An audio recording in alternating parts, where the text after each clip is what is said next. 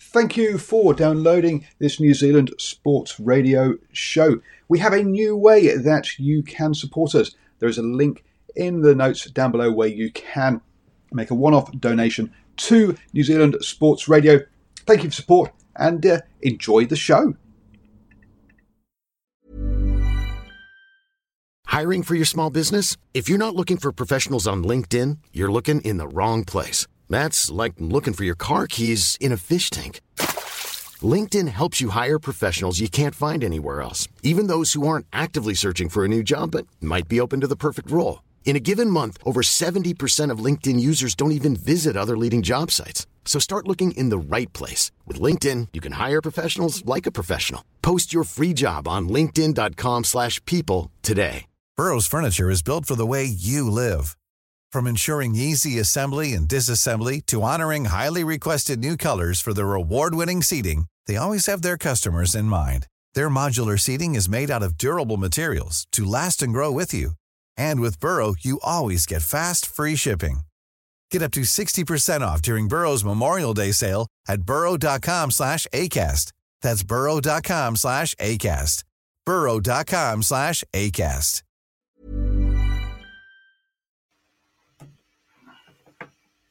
Hello and welcome to the Driving More Show. Hi, I'm Paul and I'll be your host this evening. And hey, you never know, we might have a guest or two jump on as well, but they're not here yet. So we're flying solo to kick off with as we get back into the swing of things here in 2022 on New Zealand Sports Radio.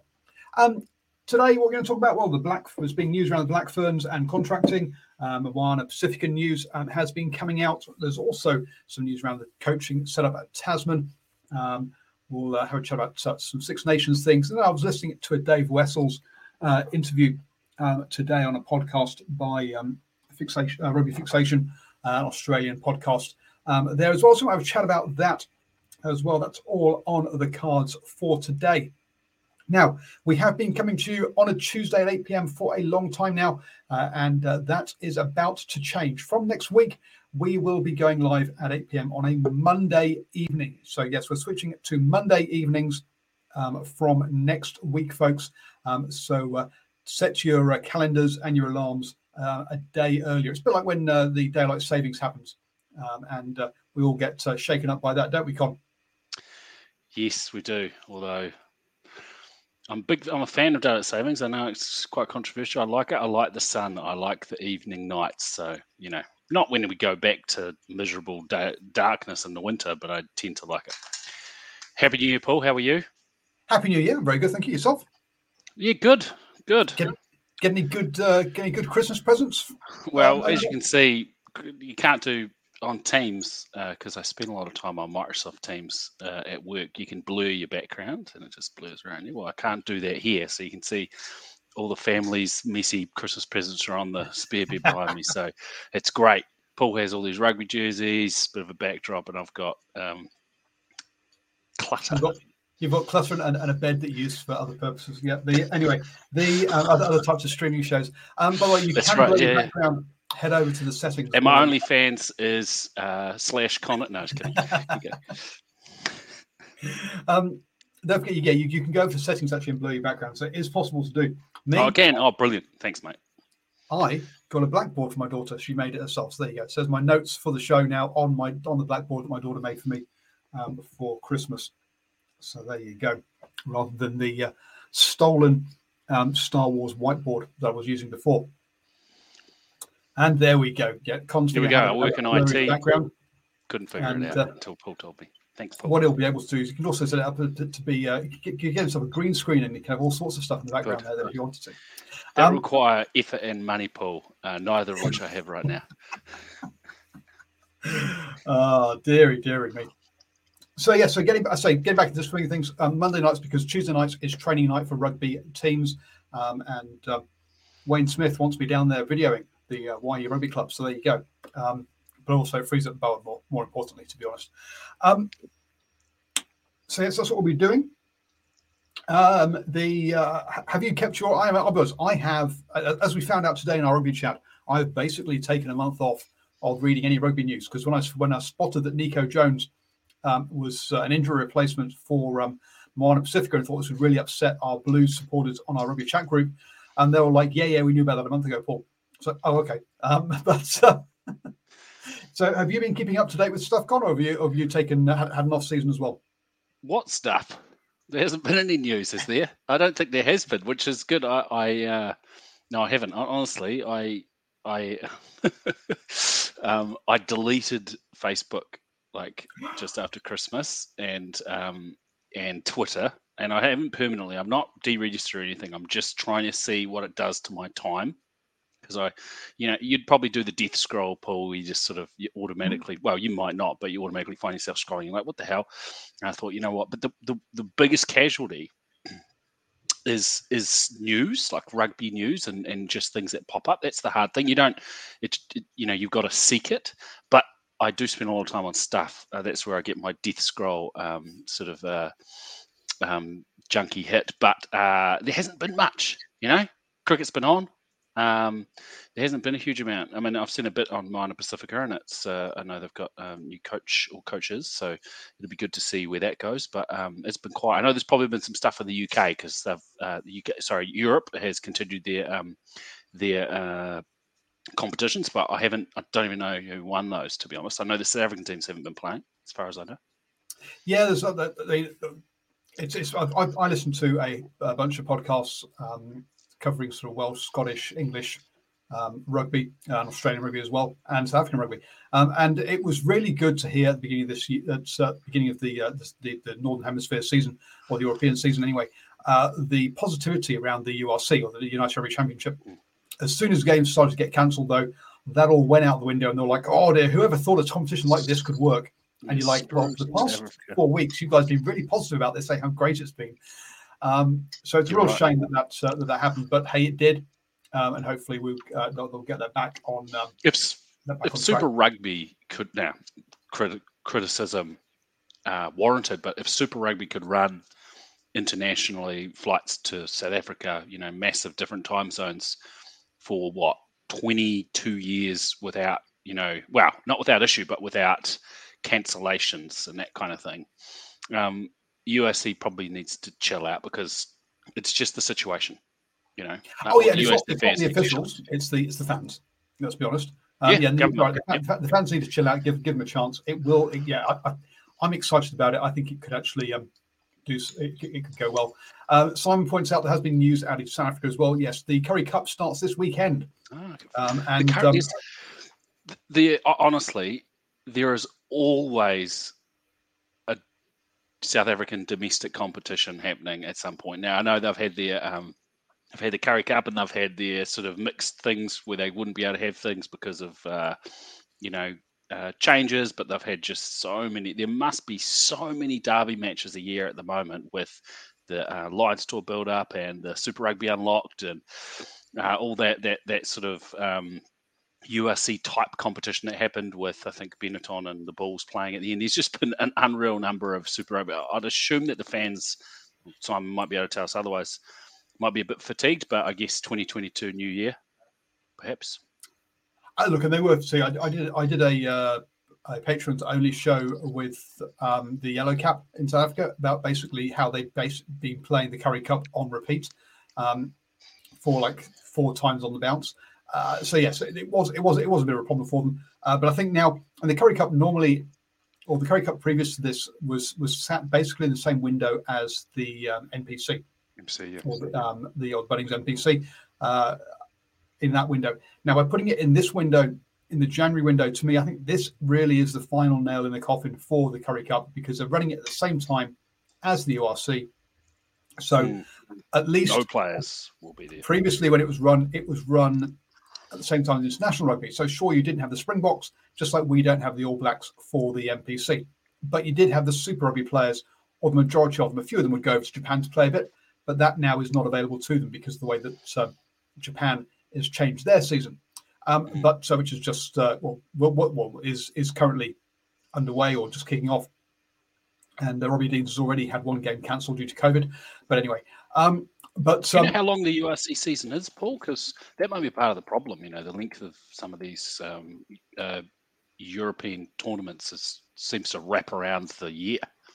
Oh, it does. And now The URC goes from sort of September, October through till the end of June, right? Which is the standard, your standard European season that the Gallagher Premiership and the top 14 also do as well. Now, but what they've done that the other two don't do is that they actually play less games by not playing in the test windows.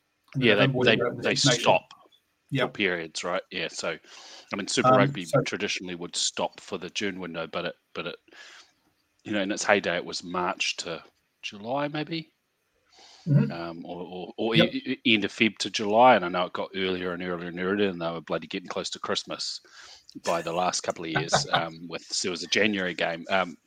But it didn't seem as long. Now I guess with the URC it's longer in length, but there's these big windows of gaps. It is quite interesting though to see rugby games, and I haven't spent much time looking at European rugby other than sort of checking scores for the last few years. I've sort of started getting into it a bit more, but seeing games played on Boxing Day and just really, really close to Christmas, it's quite fascinating. I'd imagine the ground's pretty hard in South Africa around then too, so that'd be another problem.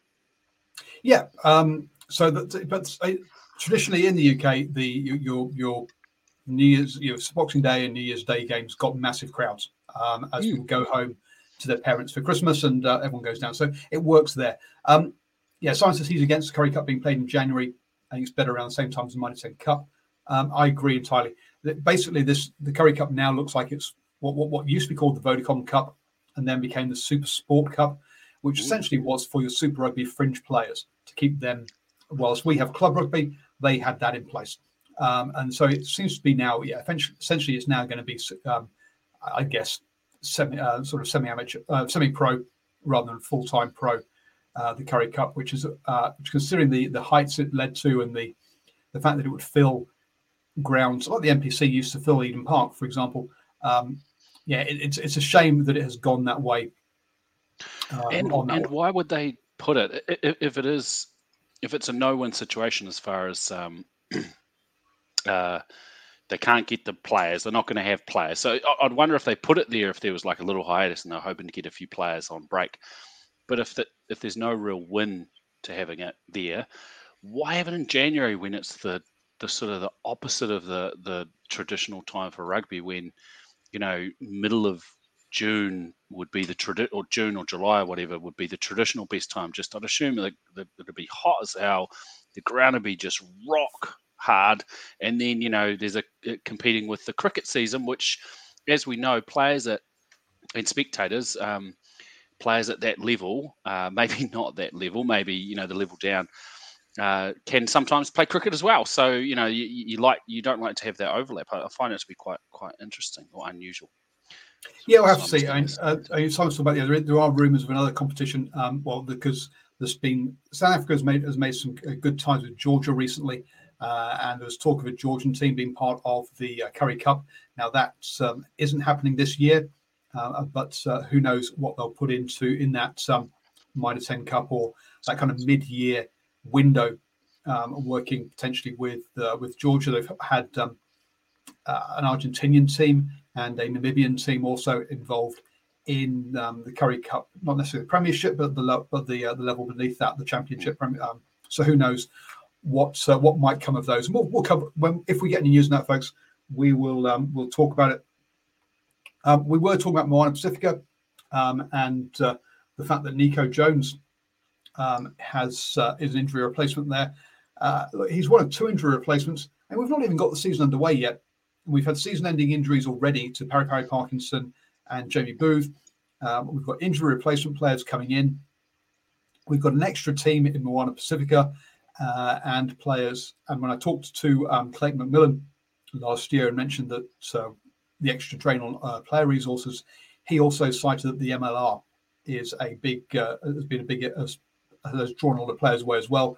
I'm starting to get concerned about the sort of the player depth we've got here, and basically players just killing themselves by the looks of things. Con, am I getting over dramatic about this? I think Look, I don't know. I mean, I think MLR is having more of an effect than a lot of people realise. They're taking players really early, but compared with their season starts, is it March again? It's essentially the same window as Super Rugby. And they're bringing them over, in the year before, as in they're probably, some of those players would have gone over already for pre-training. I saw a couple of things about people flying over there for pre-training, which is cool that they're taking it so seriously. I think, to answer your question, though, Paul, I think the initial having another 15 or 23 players at Super Rugby level, it's pretty clear that is a problem for us. The players have gone to Japan and maybe to a lesser degree MLR. I mean, what I don't know, and you might be able to tell me, Paul, is I understood the players that were going to MLR were generally, I know there are some players, there were some, younger guys, but some of the players, the higher tier players were more guys at the end of their career. Yeah, Andy Ellis's and I guess for Australia, Adam Ashley Cooper, as opposed to them snapping a 28-year-old player that would make up a critical part of a Perry Parkinson, or I'm not sure how Perry Parkinson is, but a player that's going to be a key, that would be a starter in another Super Rugby team. I think that's the key, and I think they're more likely to be going to Japan. Absolutely, the starters you're looking at Japan. Where you look, I mean, obviously Patrick Tuipulotu, you've got David McKenzie over there now in their sabbaticals, and so look, that's where the big name players go and the starters go. What you're looking at going to MLR are players, I guess, a bit more like Danny Tuilasa. My tongue is Tuisala, who was maybe third choice scrum half for the Blues, Auckland scrum half. So he's the kind of player that's gone over there and is ripping it up and having a great season. So it's not your starters. It might not even be your Super Rugby players. But what it is it's that next level down. It's your Bunnings NPC players who are on the verge of a pro contract. So they should be going into this team. So basically, it's one of the things that I mentioned with Clayton is that on average, looking at the squads last year or over the last few years, there's around about 8 injury replacements per team to the Super Rugby squad. So about a third of the squad, a third more of the squad than named is required. So you need more players than you're allowed to sign. And it's those players that aren't available, that have all disappeared basically, and so that's that's really is a problem. And as the reviewer says, with MLR looking to expand to 15 teams next year as well, there's going to be another even more of a drain on players unless they start building up their own academies and start providing their own players, which is a long-term goal, but short-term. I mean, that just takes time to take effect. So in the short term, I think Super Rugby is going to be fine for its top 20, 25 players per squad, but after that, it's going to start becoming an issue. Nocturnal Rights, mentions Aleki Morris Lume, who was Otago and Highlanders, and now he's over to he's headed off to US Rugby. So. There definitely are. It's that area, it's that depth. I think is a problem for them. If we're being real, what do we think the midterm impact is going to be? I don't think it's going to be our teams faring poorly on the leaderboard of Super Rugby Pacifica. I think the Crusaders and the Blues and the Hurricanes are still going to do very well. I think if they were playing against, the best South African teams, and there was a tighter, like if you compared our domestic Super Rugby teams to another country's, top teams in South Africa were staying at 4 teams or 3 teams or whatever it was, because they also grew too big. They had 6 teams. So, New Zealand could certainly sustain 6 teams as South Africa can sustain 6 teams. But from a competitive point of view, so from ensuring that Super Rugby, that New Zealand teams are doing well in Super Rugby, I don't think we've got an issue there. I personally think Moana Pacifica will enter, and after possibly a rough first year, will probably be a similar team to the likes of the Force or the Cheetahs. They'll win some games. Maybe in 3 or 4 years they might. Considering the leaderboard is top 8 teams, 3 or 4 years they might get to the top 6. Like I think the Cheetahs or the Force did or got close to in some of those later Super Rugby years. Will they get to the top? I don't think they're going to do what the Jaguares did. That's a different situation. That was kind of the perfect situation, I guess, of what an entering team would do. It'll be interesting. What do you think could be the New Zealand rugby negative of slightly of this dilution of players for Moana Pacifica, and then obviously we know players leaving to Japan and USA is a problem. I think it's a critical problem if players that should be in the All Black jersey are leaving, but maybe not those that have had their heyday that would otherwise be in Moana Pacifica team. Did that ramble make sense, Paul? New Zealand Rugby, from a financial point of view, is able to keep its top talent, and keep the majority of the upcoming talent that it wants to keep. So from that point of view, I don't think it's a big problem. I think the drain, whatever drain is on the New Zealand Super Rugby franchises, will be the same or more so on the Australian rugby franchises. So I think, how do especially with their new ruling, their new change, and the getting rid of the ghetto law. I'm always very surprised when that doesn't get as much opposition as maybe it should, but I think they're in a desperate state. Sorry, continue, Paul. Excuse me.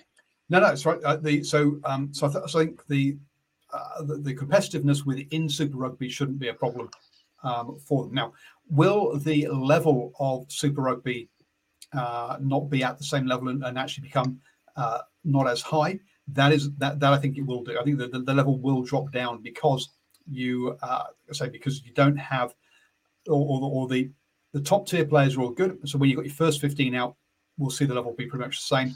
But I think once injuries and things happen, I think you'll see teams drop. And so I think what we might see, the quality of the rugby will drop. Yeah. Even if the standing of our teams in the leaderboard doesn't appear to be a problem. So this could be a real problem if this club championship that looks like it could very well go ahead does proceed, and the Crusaders are matching up against Leinster and Leicester and fucking the Saracens and the best teams of the Europe, and and then we will care a lot, as you say, we'll care a lot, and if they get a hiding, which for the next couple of years I doubt they will, we'll start to look back on this as one of the causes potentially. Because Ireland don't have that problem. Their players aren't going to MLR. No, I mean, I understand that. Well, some of them are, but in much smaller numbers. Because obviously there is Irish and USA have got a big history and a lot of contacts between them. So there's a lot of people who've got family connections, so they can do. But yeah, it is to a much smaller number of that. But I think you've got there's a number of teams that I think.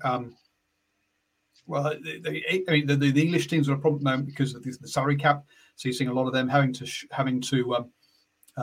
lose or players, extra chiefs losing players who wouldn't necessarily have lost in previous years, and the same sort of thing has happened at Saracens. So the financial issue for the English teams is starting to bite.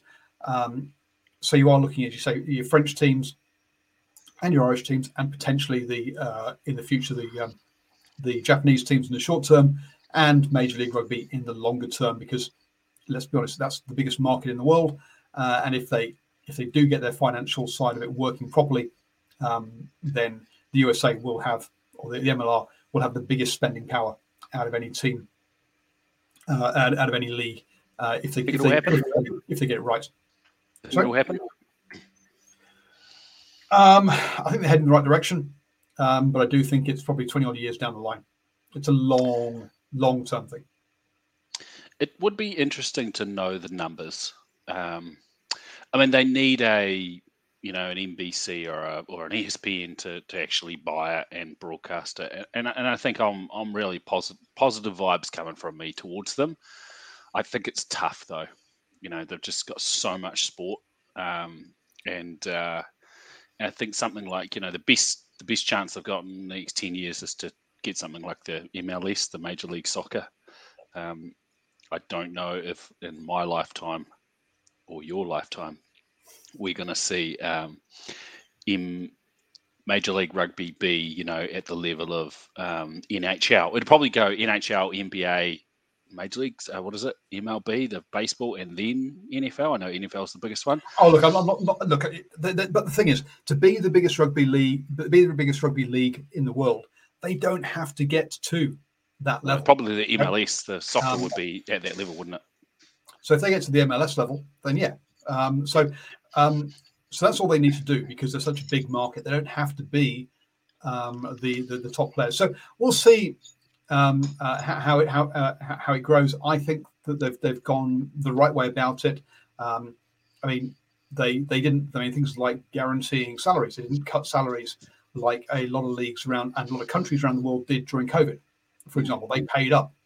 It's good. All of those. They've survived. Added teams, They've lost only one team so far, and as far as they haven't lost any teams during COVID, for example. So they added some, which is cool. So the fact that they survived all that is and being such a young league does show that they've got a good basis, a good grounding, or good foundations to build off. We'll just have to see how that all plans out. So back to Moana Pacifica, which we've been trying to talk about for the past 25 minutes. Nico Jones, have the Blues basically lost the culture war here? So they've obviously gone out and strengthened their Lucy's by signing Anton Segner from Tasman, and obviously who was also part of the Extended Crusaders set up last year, rather than signing Nico Jones. Has that been a mistake, as he's now with Moana Pacifica? And are Moana Pacifica going to sort of build a bigger following than than the Blues in Auckland, because they've actually got a better connection with the community? Look, I think they did lose a little bit of a war there, and it's very cool that Nico Jones is heading that way. I personally had hoped that more players, not to try and dilute the Blues or anything, that there would be more defections, and kind of it turned into a little bit of a, I was going to use the word sideshow, but more of a show as, who's going to jump ship and get on board with this team. But I really doubt. I think winning and success breeds interest and following, and I think the Blues are probably going to do pretty well this year. And I think Moana Pacifica are going to really struggle this year, and I think that's the hard thing. They'll have a similar following. They'll have a great following. I think they'll have a really passionate local base that are probably not going in there with high expectations. And I can't see a huge number of Blues supporters, traditional long-term Blues supporters, jumping ship unless they have potentially a cultural affiliation, which is great. Whilst Moana Pacifica are struggling to get wins. So that's just my take. It could happen, as they build up some success, like, say, you saw the Force at times before they were kicked out. I'm sure the Force's attendance was a lot better when they ended up going 8 for 8 or whatever that year against the year that they went 15-1. That would have been horrible. No one it's a tough thing to support. So unless you're the Sunwolves fans, they seem to be the only team that turned up when they got a hammering every time. Yeah, so I think it could take a bit of time, Paul, but not in a hurry. bit of time. I guess that's part of it. So if you look at people say, you hear this a lot in New Zealand, that basically crowd numbers equal performance at the end of the day, and that winning brings numbers. Now it does to a certain degree. That's true, but also cultural connection is another big one. So, for example, Man City. Now, way before they got bought out and had lots of money, they got relegated down a league or two, and were still getting 40,000 through the gates, even though they were well down, and that was bigger than some of the Premiership crowds at the time. So it's not just about winning. There are other ways around building a support and a fan base and building that community around your team. So it will take time. You're quite right, and they've got to prove that they are what they say they are. They've got to walk the walk and rather just talk and all that kind of stuff, and connect with that South Auckland community. But I think Nico Jones is a big loss for the Blues. Is Anton Segner the better player at the moment? Possibly. Will he be the better player long term? Very possibly as well. But as far as building connections with your local community, as far as building your fan base, your supporter base, sometimes it's not about having the best team. Sometimes or best player. Sometimes it's about having that local boy and showing that he is part of it. Now, there was some comments in the live chat there about the expectation on Nico Jones. Look, there were some great clips of him as a schoolboy. Clearly, his dad is one of the greatest All Blacks of all time, which really means there is a whole bunch of pressure on his, or a whole bunch of expectation potentially around him that can he live up to? Is he as good as the Iceman? Who knows? Now, look, you got to remember that we're not doing multiple slow-mos, 55 analysts, Twitter fanboy analysts doing capturing every second of his play like you get nowadays. It's a matter of build. Would he have lived with that? I don't. Or will he live with that? I don't know. But we do wish him the best, and I think the Blues have missed a massive trick here and have signed the wrong person in Anton Segner rather than Nico Jones. Not necessarily, I'd say, not from a playing point of view, but from a connection with your fan base point of view. I think it's a massive. I think they've a big mistake was made there. It is, Paul, but to hark back to a conversation you and I had, I don't know, October, November, it's not Ardie Savea defecting to Moana Pacifica. He was someone that there was maybe some rumours, some chat that would have been a huge deal. There are some players that people would turn up for to see how they go. Now, what's his name? The league player. Two of us set. Roger. RTS. Yeah. So there will be people that will turn up game one just for him in Auckland. That's a big deal. And that's a cool thing. And if Ardie had gone over to Moana Pacifica, like some of the rumors sort of suggested, people would have gone specifically to see him because he wasn't in Auckland. So on the other hand, Nico Jones, I think there will be some support, but I don't think you're going to see it in the same way that you would if you had RTS. RTS, or imagine if RTS went over there. Yeah. Sorry, what were you going to say?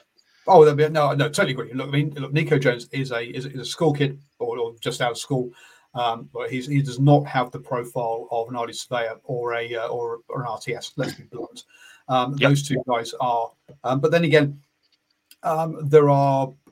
I mean, I'm not up on rugby league, but I couldn't name another rugby league player who came over, who could come over and have the impact the RTS has had from an interest point of view. I think when Benji Marshall came, there was quite a bit of interest. So he'd be someone similar, and say if Sean Johnson defected over, there would have been a high level. But you're right, a couple of players, there'll be some players on the Warriors team that, if they came over, I'm not sure if anyone knows. I certainly wouldn't know. Some of your Millions of people have lost weight with personalized plans from Noom. Like Evan, who can't stand salads and still lost 50 pounds. Salads generally for most people are the easy button, right? For me, that wasn't an option. I never really was a salad guy. That's just not who I am. But Noom worked for me. Get your personalized plan today at Noom.com. Real Noom user compensated to provide their story. In 4 weeks, the typical Noom user can expect to lose 1 to 2 pounds per week. Individual results may vary. Hey there, it's Michelle Norris. I'm host of a podcast called Your Mama's Kitchen. When I travel, I'm usually looking for a way to find a taste of home when I'm not at home. And one of the things I love to do when I am at home is entertain. And Airbnb allows me to do that. When I was in California recently, I rented a house that had a great kitchen. And when we were sitting around the table, we're all thinking, we're in someone else's house. Someone could be in all of our homes as well. If you have a home, but you're not always at home, you have an Airbnb. Your home might be worth more than you think. Find out how much at airbnb.com/host.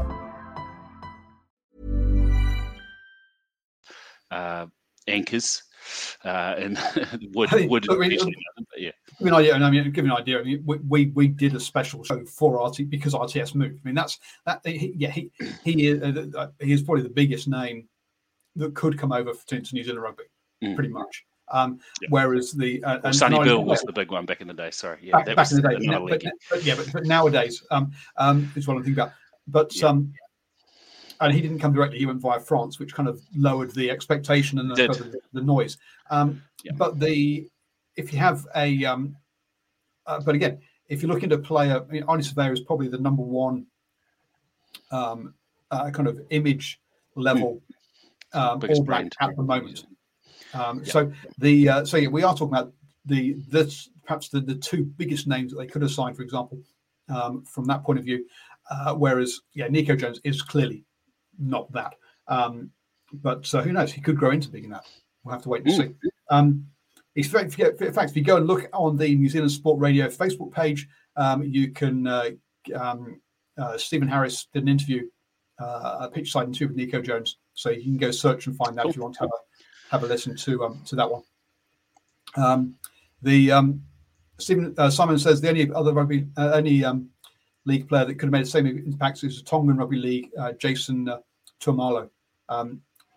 No idea who he is, but yes, you're right. If he's Tongan Rugby League, and we've seen how the Tongans in South Auckland get after the Rugby League, that would have been a massive signing.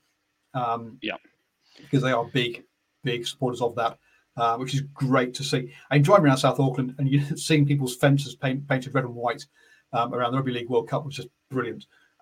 Exactly, and that's probably one of the reasons.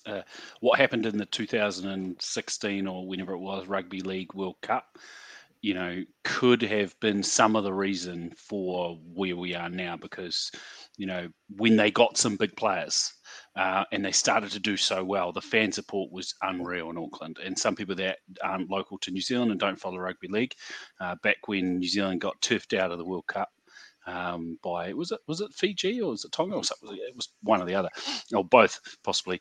I think we got beaten by both. It was a big deal, like the communities, and there were a lot of people disappointed, but there was probably even more people that were excited because Tonga, they almost made it to the final. They were doing so well, almost beat England in the semi.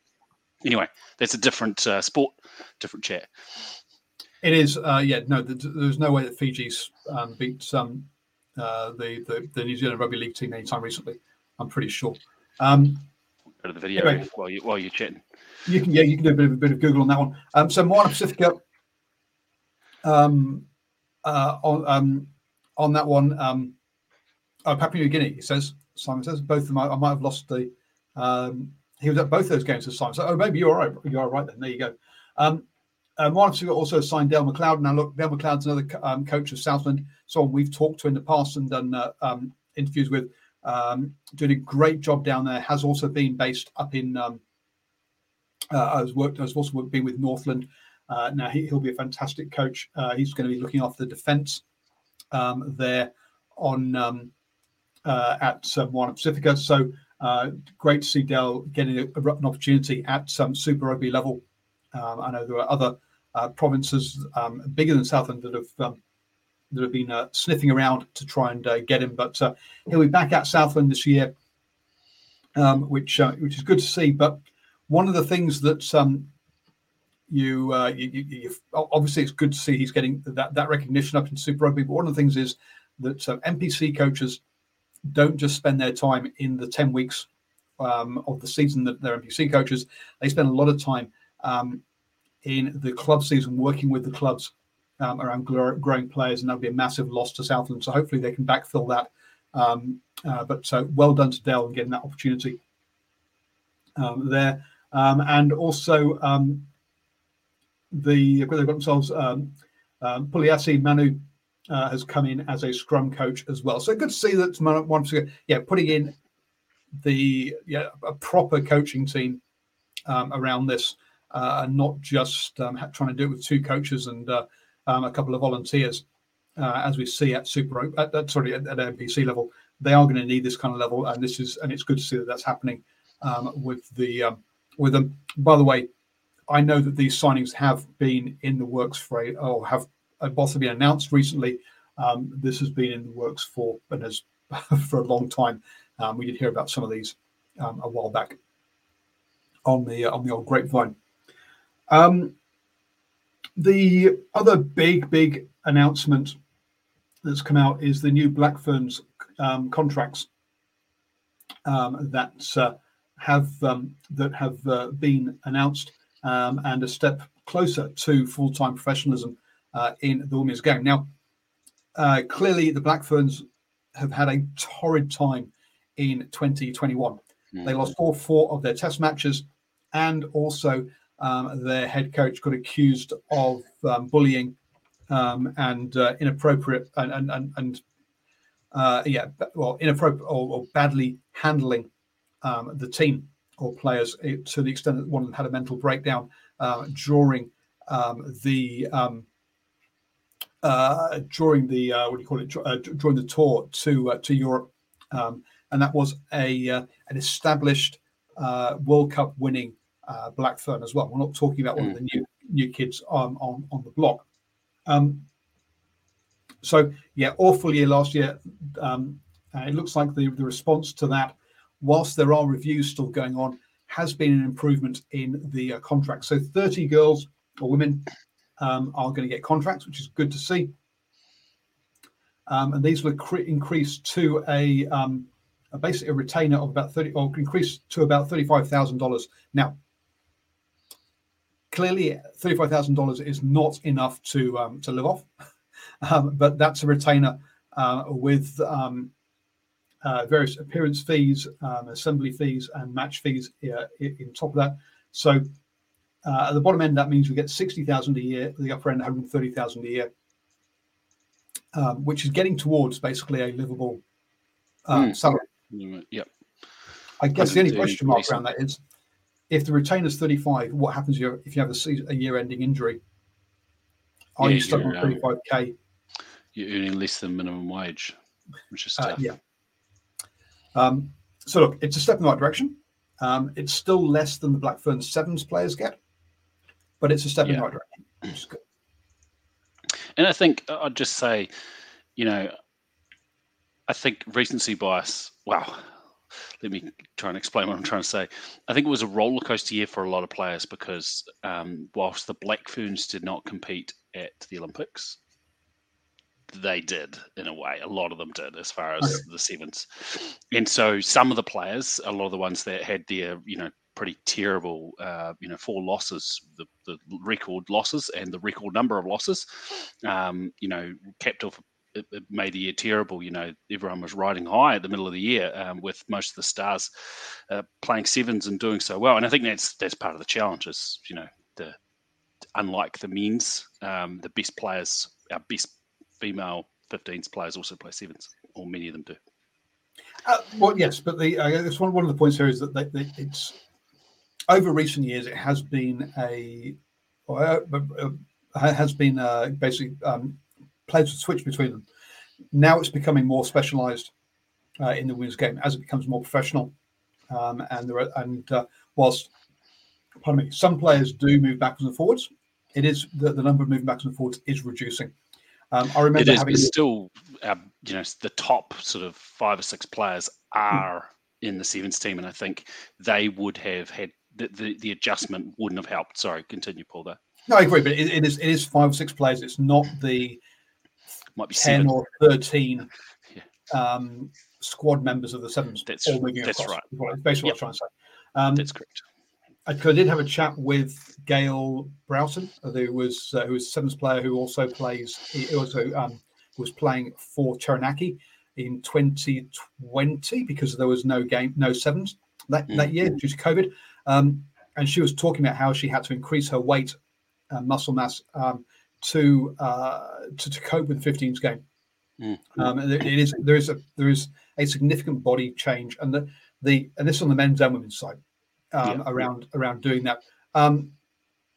That's one of the so is that I did want to, and I failed, unfortunately, folks, to organise a chat with her about body image around that, because I've never ever heard a female before say how she had to put on weight, and that is a problem that we have for rugby on the women's game side of things. Is that part of is that kind of macho kind of piece? I mean, one of the ex-England players has come out on social media recently and spoken out about how she gets now her job after being an England rugby player is a personal trainer, and she is absolutely ripped. I mean, she's fantastic physical specimen, very fit and a personal trainer, and now she gets abuse and comments online about being are you a man and all this kind of stuff.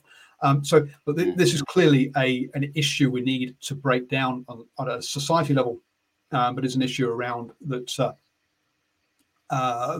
about trying to increase the number of girls playing rugby.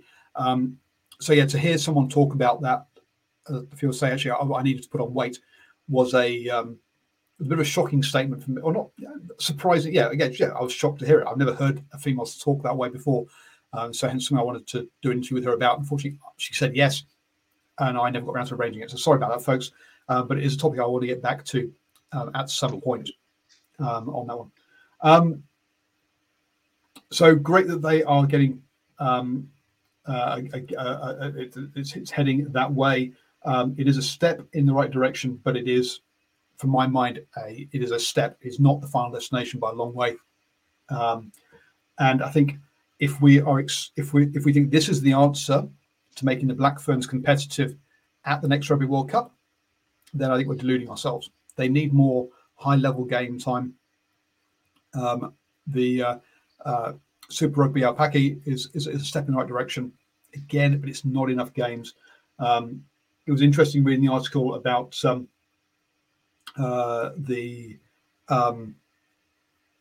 I've gone blank as to the Black Ferns captain. Anyway, shit. I'm not good with names. Also, Chiefs captain. I've talked to her several times, but also Bay of Plenty captain. She's. I know who you're talking about. I'm sure. Recently had a young child as well, but she was saying that very few of the Black Ferns, maybe the top 3 or 4, could actually dedicate their lives to being professional athletes, being high performance athletes. Most of them couldn't do that. So good to see that that more of them will be able to dedicate their time ahead of the Rugby World Cup. Let's hope that it continues after that, and that we take further steps as well. Leslie Ketu, is that correct? Leslie Ketu. It is Les, but it's not. Your her last name was Elder. Elder is now Les Elder. Yes. Yeah. Is that her new name or her existing name? Because I've always known her as Elder. Maybe she's had to change her name. Anyway. So she's always been very good with her time with me. Wonderful person, lovely person to talk to and to chat to. And I remember reading the article about with her talking about how few Black Ferns actually could dedicate their lives as to be professional sport or high performance sports people. And whilst that's happening, Stefan Minton on Twitter goes, a huge day for women rugby in Aotearoa. 30 fully professional athletes now have the Renewing Nation required to train every day. I'm not sure it'll be that enough, but more of them will do. Some of them who are on 60K a year will still probably need secondary jobs. Massive leap forward for women's game here. It's a good step forward. I wouldn't go as far as leap. Yeah, but he goes, now New Zealand Rugby and provincial unions need to implement a genuine pathway which fills the gaps between under 12s, first 15, then Premier grade in the female game. Right now, the top dogs play everything. That won't last. Big point there. Right now, the top dogs play everything. I went to Manuira Rugby Club, I think it was, for the 200th anniversary today, when they had all the men's teams playing and the women's team playing. And the women had a great win and wonderful everything, but they had like 3 Black Ferns playing that day, playing club rugby. And they play club rugby for the whole season, as well as playing NPC, as well as playing Farah Palmer Cup and being Black Ferns. Our international rugby players cannot be playing club rugby. It's just, that's not preparation to play England and France. And that's specific to our Paki, that kind of, it's a step, yeah. It'll probably close that chapter off of them playing club rugby, I'd imagine. Not for a few years. Remember, Super Rugby Aupaki is only 4 games long. It's a very short. Yeah, true. It's short. Need to double that round robin a bit, don't they? Anyway, yeah. And perhaps include Moana Pacifica, putting in perhaps a Fijian and Samoan international teams in there. So I'd say there's the other thing is we also need to grow the base of women's rugby. Now, for example, I live in Waihi, as I think you all know, and I work involved with Waihi Rugby Club, helping them out with their videoing of their games. We have 2 men's teams. We tried to set up a women's team last year and couldn't get enough players. Tough, yeah. I had a quick search to try and find out what are the numbers of players. And the only numbers I could come up with were from 2018. So they will have changed since then. But COVID, let's be honest, hasn't helped things. In this one, so from 0 to 12-year-olds, there are about 20,000, or there were 20,000 female players and 70,000 male players. So look, less than a third. Yep. From 13 to 20, 6,500 and 33,500 was the difference. So, and then 21 plus, nearly 2,000 players compared to 26,000 players on the men's side. So less than a tenth. I mean, if you're going to try and put these structures in place, you need to grow the base. Yes. I'd say 3 problems facing, just 3 problems facing the women's game in New Zealand. The talent pool, but that is likely an international issue. I just think that the UK, they've got the population, although I know there are 4 teams there, the population to help it. 2, the competition between sevens and the inability to play all year. And I think they've done a very good job of trying to sort that out. So I think a bit of an initial tick for that. But the third one is the lack of local international competition. I think France, England, obviously the top over there, but also Ireland's pretty good too. Wales, a little bit less so, but they're decent. And so those teams, they get a very, very, very good high, top end. They get, the peak top international games come far more regularly to those teams over there. New Zealand just plays Australia and gives them a bit of a battering. And I think it's I know they play more other teams as well, but that's going to be a real issue. I'd say get feet, did you watch the Sevens World Cup games, Paul? I'll be honest, I'm not really. I love going to the Hong Kong Sevens as a party piece, but I don't really watch the rugby per se. Did I say the World Cup or did I say the Olympics? I mean the Olympics. I said Fiji did extremely well there. It was on the women's side. Unbelievable. It was like watching it, and they all had the same. They all had the same haircut, and they looked like fucking robots. And it was amazing how good they were. That New Zealand should not have won that game. So getting Fiji, I'm sure they have I expect the Fijian women's 15s team is underdeveloped because like the men's sevens is prioritised. But get them going, and New Zealand needs more games than just playing against Australia 3 times, giving them a hiding. A similar situation then can happen with the men's. If New Zealand just played against Australia over and over and over, we get an absolute hiding going over, like we just did, going over to Europe and playing against the top tier because their play styles. The way they compete against those teams becomes more well-rounded because they're getting more competition up front and that kind of thing. So New Zealand will continue to have the same issue. Looks like Paul will lose algorithm money now. I'm quite sure Simon's on about that side of things. But anyway, the Pacific Four is coming up. So yeah, you're right. So New Zealand, Australia, Canada, and USA are going to be playing each other on the women's side. So Simon's correct on that one. So they will have that annual competition that gets them at least 3 games against 3 different teams. I can't remember if they're doing home and away, it'll be at least 6 games, which is great. Whereas you were quite right. England, Ireland, Scotland, Wales, France, and Italy have the women's 6 nations. The team there that's oh yes, Simon's comments about the swearing. The team there that's I don't think you're finding it too bad this evening. Con, so you're okay. Where was I going with this one? So yes, but I mean Spain is a big loser out there who are probably ahead of Italy or actually maybe not ahead of Italy but ahead of Scotland in the rugby there. So on the women's side. So, but yeah, the annual competition is massive. I remember I listened to the Red, White, and Black Eye, which is the American Rugby pod, and when they had the American Rugby Championship between the Canada, USA, Chile, Brazil, Uruguay, and the Argentinian 15. So not the top team, the next team down. The fact they had an annual competition where they knew they would get regular games was fantastic for them. Now, unfortunately, that has fallen by the wayside due to politics. But yeah, having that regular competition that happens is essential if you want to grow your game, which is why Japan have been talking with both Six Nations and the Rugby Championship about getting involved with that as well. Be to get them into the Rugby Championship. If they don't, that's my take anyway. They just got to get them in there. Thinking of people being ripped, have you seen the Percy Montgomery being bigger than Stephen Kitsoff? Wow. No, I've not seen that one, but wow. Well, now he's not a full-time rugby player. Perhaps he's allowed to take some tablets.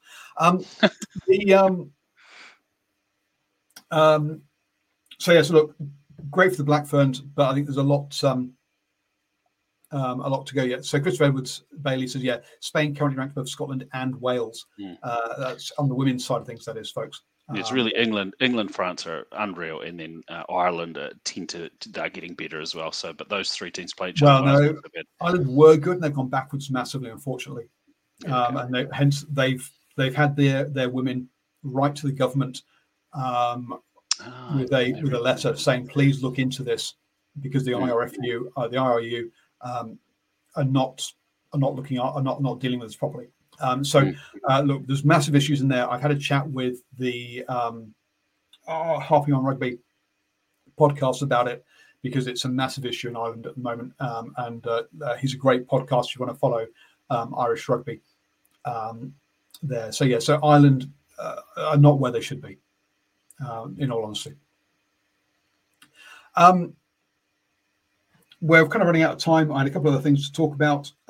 Tasman have just had their head coach and assistant coach move on. So it's going to be interesting to see now. They had co-coaches. One of them moved on last year. The other one's moved on this year. Moved on now. So a new coaching setup will be. They're looking at recruiting at the moment. So it's going to be interesting to see what happens at Tasman. If you think that the head coach of Hawke's Bay has also headed over to the Force, it'll be interesting to see how they go, how Hawke's Bay goes. So a few changes in the NPC. It'll be interesting to see how we've seen with Bay of Plenty, for example, where when Clayton moved on and they went outside and hired out externally, and they had a really poor season last year, bringing in external coaches, even if they brought in a coach with Super Rugby experience. how much of it is built around that head coach is interesting to see. So, are you? How do you? Any thoughts on how the Magpies and the Tasman might go next year or this year? Sorry. Well, it is this year, isn't it? Look, it will be very interesting. I think I probably need to have a look at the player list and see who's finishing up. I think Tasman are probably always going to be. Well, they've done so well the last 3 or 4 years. It's just been, as someone who technically is sort of near to the region, Tasman feeds into the Crusaders. Me being a Crusaders fan, I always get that out there at least in every episode at least once. But I think they've done so well and probably have exceeded expectations. And there's always going to be a bit of a drop off. So, but I do think Tasman they've still got a couple of good years in them despite, coaching changes. Love seeing the Magpies go well last year. Look, I don't follow the NPC as much as some of the the people on New Zealand Sport Radio or the Driving Mall, particularly the North Island teams. But I think Magpies are going to go. They had a great year last year. Will be good to see them back it up. Also, I'm going to be paying close attention to the Naki just because they got a bit robbed last year. They did, didn't they? Yeah, with Nick White moving in, the way he dealt with players who weren't part of his own squad post match really impressed me. So I saw him a couple of times, and the players walking up to him, having a chat with him, who were part of the Chiefs setup because he was part of the Chiefs, and the time that he gave them was brilliant. So yeah, lots of time for the head coach down there in Tasman. In Taranaki. Look, the Magpies have replaced their head coach with their assistant coach. Now, what we'll see that's going to have continuity of systems, hopefully, and I can see that working out well. That's what went badly wrong with Bay of Plenty. Is you had Clayton, and the group that he was working with had basically worked with those players through under-20s, etc., putting in systems so they knew how they were going to play when they came to NPC. You bring in a new coach who came in with his own new defensive coach, and his defense was a problem. And he tried to put he tried to just overnight change their defensive setup when these guys have been playing that probably their whole career or their whole high performance career under Clayton, because he'd run the under 20s, he'd been working with the first 15s, and he suddenly try and teach these guys a new defensive setup, and it didn't work. With Hawke's Bay having that continuity, being their assistant coach as head coach, I think they've got a good chance of continuing that level. Mm-hmm. Hence, it's going to be interesting to see who Tasman bring in. If they promote internally and they create the same structures, then I think they've got a good chance. If they go external and bring someone external in, if he tries to redo everything from day one, they could trip up. And I think that's what happened with Bay of Plenty last year. Six Nations then, very quickly, that starts at the 5th of Feb. So looking forward to those games. But talk there around that, because of the whole COVID thing, is that basically England are just going Omicron. What's that? Who cares? Yeah, there's boxing on, aren't they? Let's just get sick.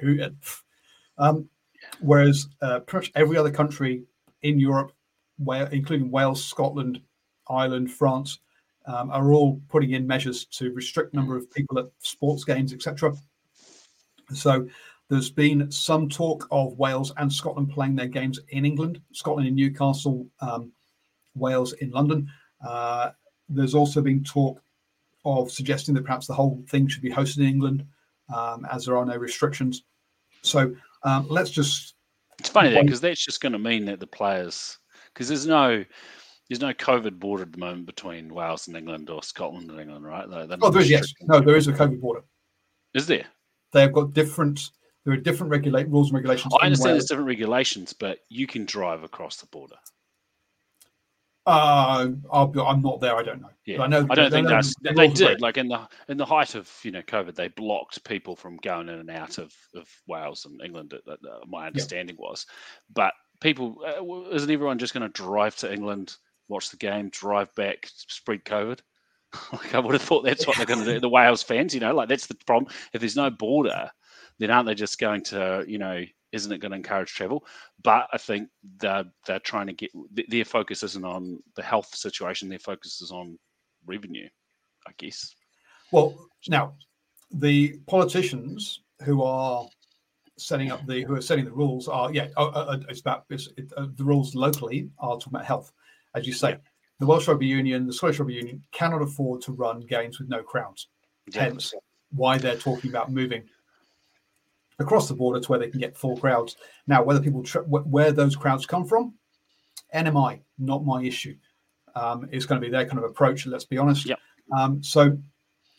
Let's just wait and see. I've listening to different podcasts, you get different opinions as to how as to how what's the word I'm looking for? How serious these are and how much they're just a little bit of sort of paper talk. So let's just see. Well, France did cancel is it Champions Cup or whatever the fuck it's called, but they cancelled some of those games. So they are not just restricting, attendance and things. They're restricting, travel and that kind of thing. So obviously that could have an effect on the Six Nations. Sure, but if France go, if all you players travel over to England and play and sit there for a month and a half and try to come home, and we go, no, sorry, you've got to spend 2 weeks quarantine. All the French clubs are going to go, you're not having the players. So yeah, exactly. We'll have to wait. We'll have to wait and see how it all pans out. I'm looking forward to it. Though. At the end of the day, it's a good part. It's a good competition. So hopefully it goes ahead. Sorry, go ahead. Listening to the Blood and Mud Rugby podcast, and one of the things they said was the only competition in the rugby world that actually isn't broken is the Six Nations. Right? Every other competition is broken to a degree or another. So you're quite right. Yeah, this is, and because of this is the thing that pays for rugby in Europe, essentially. So these games will happen. Now, whether they happen now or in November, they're going to happen at some point this year. Okay, we saw that last year when they were playing games in sort of October, November. So it will happen. We'll have to wait and see how and where it happens. So we'll see how that one all pans out. Because it will go ahead one way or another.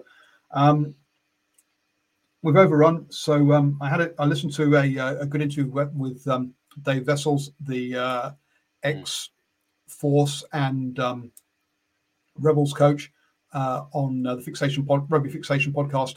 So I'll talk about that again another time. But Con, I've kind of run things and not let you have any say in what we talk about. Was there anything you wanted to talk about? Or look, maybe it's something for next time. I'd love to hear your sort of predictions and what you're looking forward to for 2022. I was about to say 2021 then. So, it's not a World Cup year, so not everyone's going to say that. So I think that maybe that's something we pick up next week, is get into sort of, predictions and that kind of thing. Obviously, they change close to the time with form, but that's what's fun about it. So, your Six Nations predictions, what do you think is going to happen to Super Rugby? Will it happen? Will we play against Australia? And what's going to be the outcome of the end of year tours, that type of thing, and whatever else you're excited about. So maybe that's a bit of a teaser for next time. So you can either tease until next time, or you can go back and listen to last week's podcast where I talked about those things. I just got to repeat it because I wasn't there, so it didn't count. No, and it's all about Con. Let's be honest. See, the world used to be about me. Now it's about Con. It's just how these things are. Just my laziness. Yep. Yeah. Thank you very much for joining me. Thank you everyone who's been in the live chat. Don't forget, folks, next week, Monday, 8 p.m., not Tuesday, is when we'll be doing the show. Monday nights from now on, because we switched. We used to be in Monday nights. We switched for the Swinging from the Hip podcast, but that one has died a death. So, folks, the Monday night slot is reopened, and rugby will move back to them. So, thanks, Con. Thanks, everybody, and stay safe. And catch you all next week. Cheers, Paul. Here's a cool fact. A crocodile can't stick out its tongue. Another cool fact, you can get short-term health insurance for a month or just under a year in some states. United Healthcare short-term insurance plans are designed for people who are between jobs, coming off their parents' plan, or turning a side hustle into a full-time gig. Underwritten by Golden Rule Insurance Company, they offer flexible, budget-friendly coverage with access to a nationwide network of doctors and hospitals. Get more cool facts about United Healthcare short-term plans at uh1.com. Hi, I'm Daniel, founder of Pretty Litter. Did you know cats tend to hide symptoms of sickness and pain? I learned this the hard way after losing my cat, Gingy. So I created Pretty Litter, a health monitoring litter that helps detect early signs of illness by changing colors, saving you money and potentially your cat's life. Pretty Litter is veterinarian developed, and it's the easiest way to keep tabs on your fur baby's health right at home. Go to prettylitter.com and use code ACAST for 20% off your first order and a free cat toy. Terms and conditions apply. See site for details. Mom deserves the best, and there's no better place to shop for Mother's Day than Whole Foods Market. They're your destination for unbeatable savings, from premium gifts to show-stopping flowers and irresistible desserts. Start by saving 33% with Prime on all body care and candles. Then get a 15-stem bunch of tulips for just $9.99 each with Prime. Round out Mom's menu with festive rosé, irresistible berry chantilly cake, and more special treats. Come celebrate Mother's Day at Whole Foods Market.